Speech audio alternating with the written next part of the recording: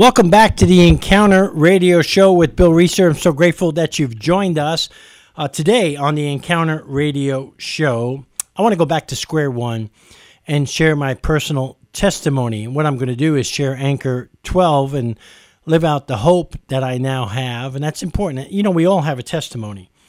We all need to share the good news of Jesus Christ. We all need to share what God has done in our lives. And I talk to a lot of people, and a lot of people come to me and say, Bill, I don't have a testimony. Well, yes, you do. Each and every one of us, if we've given our lives to Jesus Christ, we all have a testimony. And I want to encourage you to share your testimony because that's what you're called to do. The Bible tells us to always be prepared to give an account of the hope that we now live for, 1 Peter 3:15. So we are to share our testimony and be prepared to share our testimony by the power of the Holy Spirit. I love the book, and I quote the book a lot, Draw the Circle from Mark Batterson, and it's a 40-day prayer devotional. On day 32, it's titled Get a Testimony, and it's so important that we share our testimony. He writes this. He says, I wonder if the lack of awe in many churches is directly attributable to the lost art of the testimony. Churches that see people radically saved are usually churches that allow radically saved people to share their testimonies. Is it any wonder that what gets celebrated gets replicated? When a testimony of healing is shared, for example, those who hear it get an infusion of faith to believe God for healing in their own lives. And those testimonies double as prophecies. When we share a testimony, we are loaning our faith to others. When we listen to a testimony, we are borrowing faith from others. Either way, the church is edified and God is glorified. And for those of you that say, I don't have a testimony, well, let me remind you, you were once blind, but now you can see.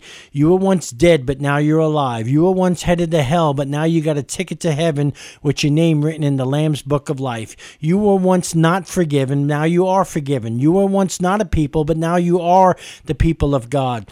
You are now a child of the one true King. You got a new heart, you got a new mind, you got a new life, and you are forgiven, and your eternal destiny is settled for heaven. And that is a testimony worth sharing around the world to anyone who is looking for hope, and the whole world is looking for hope. So with that being said, I hope that sets a little up of why we all need to share our testimony. And I want to share my personal testimony throughout this week on the Encounter Radio Show of how I came to faith in Jesus Christ, how Christ radically saved me, transformed me, healed me, set me free, and the hope that I now have that I hope I can give away to those listening to my personal testimony. If you get encouraged by any part of this testimony, any part of this radio show, and email me at bill@thehopeencounter.org, bill@thehopeencounter.org, I would be glad to send you a free book, Vertical Leap, which is my testimony and my story of what God's done in my life. But I want to go back to the beginning now of how it all started. I don't know if you could tell by my accent. I've lost most of my accent, but I grew up in East Harlem in New York City, in the streets of New York, right in the middle of Spanish and Black Harlem. I was born in 1960. I'm 62 years old. I grew up with my dad leaving when I was 6 months old. I never got to see my dad. Never felt the physical touch of a father. My dad left my mom, and my mom, who was a full-blooded Italian, raised me and my two sisters, and we're all a year apart, me and my two sisters. My older sister is 63, and my late younger sister would have been 61. But we all were a year apart, and my dad left my mom to raise all three of us by herself, with no help whatsoever. And I did mention that my dad was German, that my last name is Rieser, my mom was full-blooded Italian, and all the relatives that I grew up with were from my mother's side, which are all full-blooded Italians, and they were crazy Italians at that. And so my mom did the best that she could. She was a great mom, but she had her faults, and then she was a fighter. But because I was a half-breed, And what I mean by half-breed, half German, half Italian, I grew up in a predominantly small Italian neighborhood right in the middle of Spanish and Black Harlem. And because I was a half-breed, I got picked on not by the other groups that were black and Puerto Rican. I got picked on by the Italian guys, my own race. And I was always fighting for my life. I was always in dangerous situations. I'd get beat up a lot. I'd get bullied all the time. I was always fighting for my life in many, many situations. Now, my mom was a fighter. You never wanted to mess with my mother. She was just one of these crazy Italian ladies that you never want. Even the mob guys were afraid of her, and I grew up with a lot of mafia guys. And they were dangerous people, and a lot of what we call future racketeers of America. I like to call them FROAs. And but my mom was just a crazy fighting woman. You never wanted to mess with her. If you messed with us, you had to deal with my mother. One time, a nun approached my mother and told. Actually, the nun approached my sister because we were in Catholic grade school, and she told my sister that if my mom couldn't keep up tuition payments, we were going to get kicked out of school.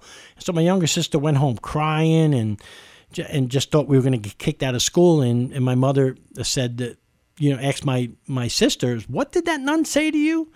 And then my mother said, "Take me to her." So we all went back to school, and my mother approached the nun and said, "Did you tell my daughter that if I couldn't keep up tuition payments that we were gonna that they would get kicked out of school?" And the nun said, "Yes, I did."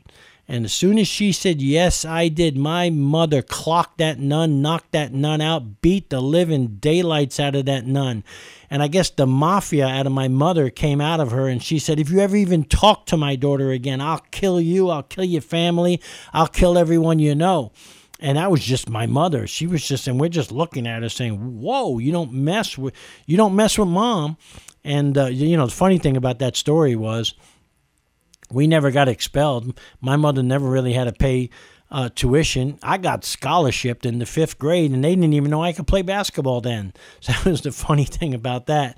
But my mom was a fighter. But listen, no mom could do what a dad could do, especially in a dangerous place like East Harlem, New York. Now, listen, when I was 12 years old, I went through a series of events that shaped a pattern of behavior for who Bill Rieser was going to be for the first 36 years of my life. I remember walking into a hallway just looking for a friend of mine, and a guy met me there at knife point, a grown-up guy, mob guy, mafia guy, and he pinned me in a corner with a knife against my throat and sexually assaulted me. And when he was done, here's what he told me. He said, "Bill, if you tell anyone, I'll kill you and I'll kill your family." And I knew he meant it. And out of fear, I told no one. And I can't tell you what happened that day. I had my identity robbed and stolen. I was introduced to shame that day. I was so ashamed of what happened. I was so afraid. I got introduced to fear that day. Fear came over me. And I was just so afraid. And that's when I started packing away pain, even as a young kid, growing up in the streets of East Harlem in New York. I remember even being in the 2nd grade. I remember just even before we got to Catholic school, I was just in a regular class, and there was a kid named Obey that was as big as me. I was one of the taller ones in the class, and me and Obey got into a little fight. We were just big guys just jockeying for position. It's what kids do. So we fought, and I didn't think nothing of it, and we hit each other. And a few days later, a whole gang approaches me and pins me up against the school wall in East Harlem. And I remember the gang leader breaking a Coke bottle in half with the glass and pinning me against the wall and opening up my mouth and slitting my tongue about 7-8 times with the glass from that broken Coke bottle, and said, if you ever touch Obey again, we'll kill you next time. So this is just normal stuff that happens when you grow up in a place like East Harlem, New York. So I had all these events, and there were other events, and here's another event that sort of shaped a pattern of behavior for who I was going to be. We had a guy in my neighborhood that was so dangerous. I don't know how many people he killed before he died at the age of 23. I mean, we're talking about one of the most feared guys that I've ever encountered in my entire life. If you looked at this guy the wrong way, he would kill you. I actually saw him crack a guy's skull open with a baseball bat just for looking at him the wrong way. So when this guy approached you and told you to do something, you just did it. You never asked questions. And so this guy came up to me, Johnny was his name, and he said, Bill, take this $100 bill and go into a building on 112th Street in East Harlem, New York City, and there'll be a couple guys there. They'll give you a package and some change. So here I am I'm doing drug deals for a mafia guy because you just don't tell Johnny no. So I get the job done. About a week later, he gives me another $100 bill. And so and again, the drug dealers are two grown-up Puerto Rican drug dealers that are dangerous guys. And so this time when I went into that hallway and presented that $100 bill to them, they quickly realized that I just gave them a counterfeit $100 bill.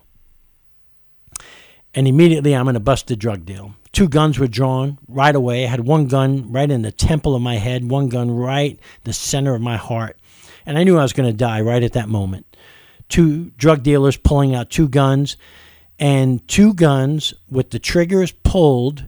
I can still see both fingers on both triggers, and both guns would not go off. I can still see the fingers on both triggers, and both guns wouldn't go off.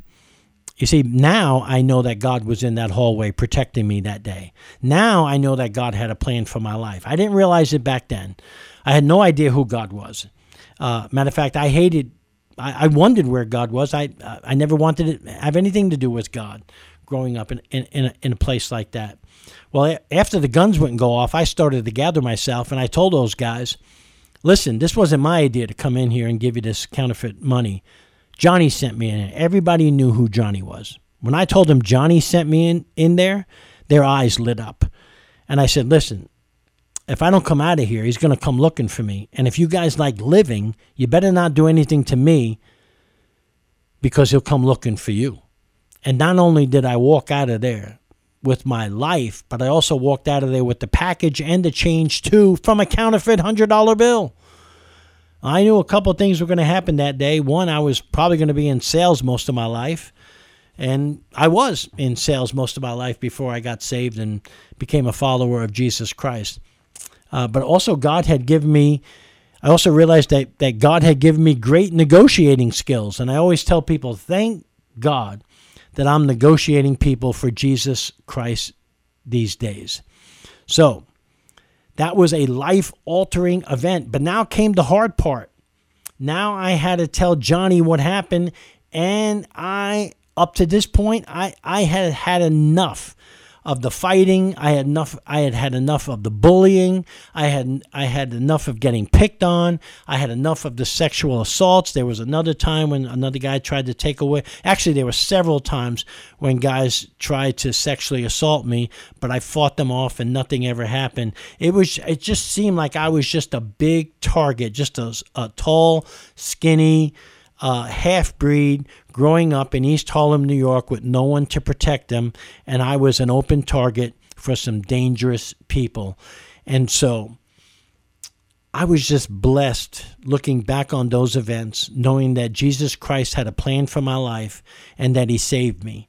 And that's all the time I have for today's testimony. I hope you tune in tomorrow as I continue my personal testimony of how Jesus Christ has changed, set my life free, and just set my feet upon a rock so I can share it with the entire world. God bless you, and thank you for listening to the Encounter Radio Show.